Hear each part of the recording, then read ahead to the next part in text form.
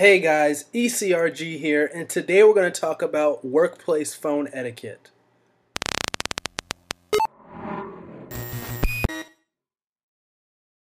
Hey guys, ECRG here, and today we're going to do a video on workplace phone etiquette.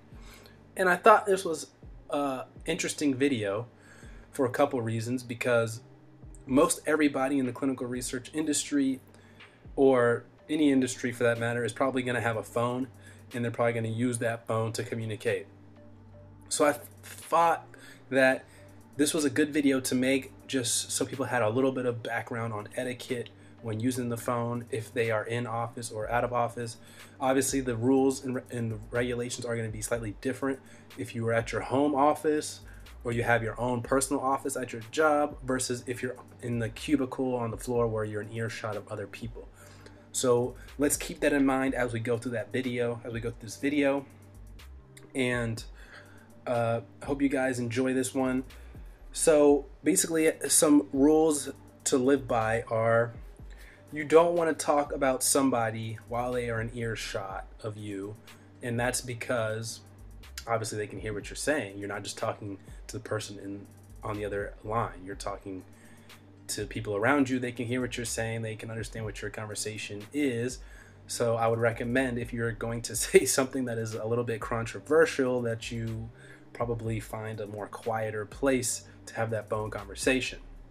Now, particularly at my office, we have taller cubicles, which is nice.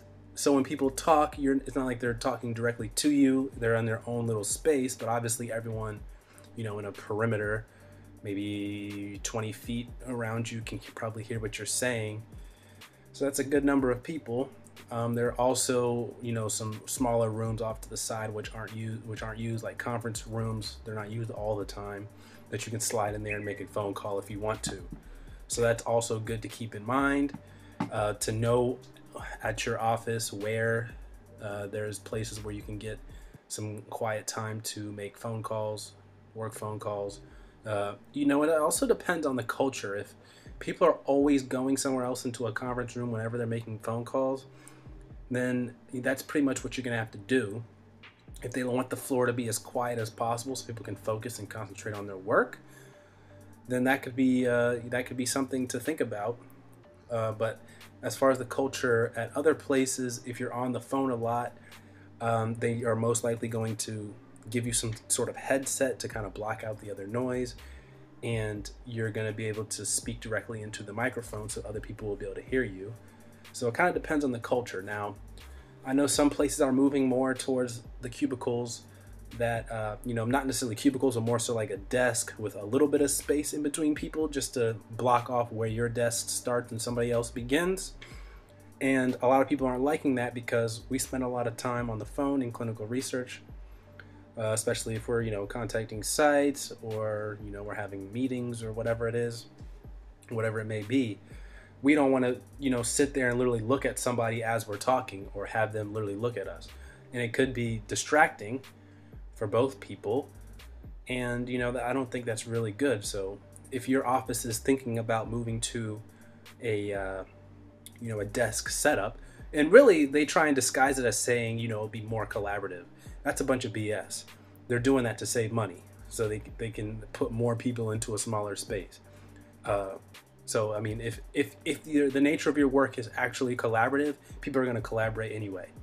But in clinical research, we collaborate over long distances, many time zones usually. Like, for example, I've worked on global teams in the past, and the teams are pretty much global. You're gonna have multiple time zones in between people, and that matters. It makes a difference. So that depends if it's going to be how collaborative it's going to be, like in person to person. So and that matters if you are going to be talking to people all the time, how collaborative it is going to be. So you don't want to talk about somebody when they can hear you. Try and find another room. And you want to limit what you're saying about other people in general, because if you're the person on the phone, gossiping all the time, people are going to notice that you gossip all the time.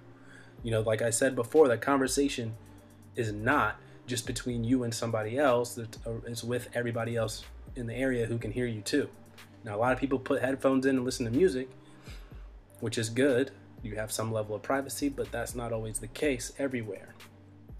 And you need to keep that in mind if you're going to be saying controversial things. I would also say do not curse, do not use foul language while you're on the phone. Once again, you never know who's listening to your conversation in the area. It could be your boss that's in the area, or it could be your boss's boss. You just never know. And you don't want to take that for granted, even though the conversation is between you and somebody on the phone. Obviously, all of this pretty much goes out the window if you have your own office or you have your own home office. You work from home. In clinical research, a lot of people work from home, and so this is not really a big deal, if you're talking on the phone, what you're saying on the phone. So you definitely want to keep that in mind. And, talk at a reasonable volume if you're in the office in a cubicle.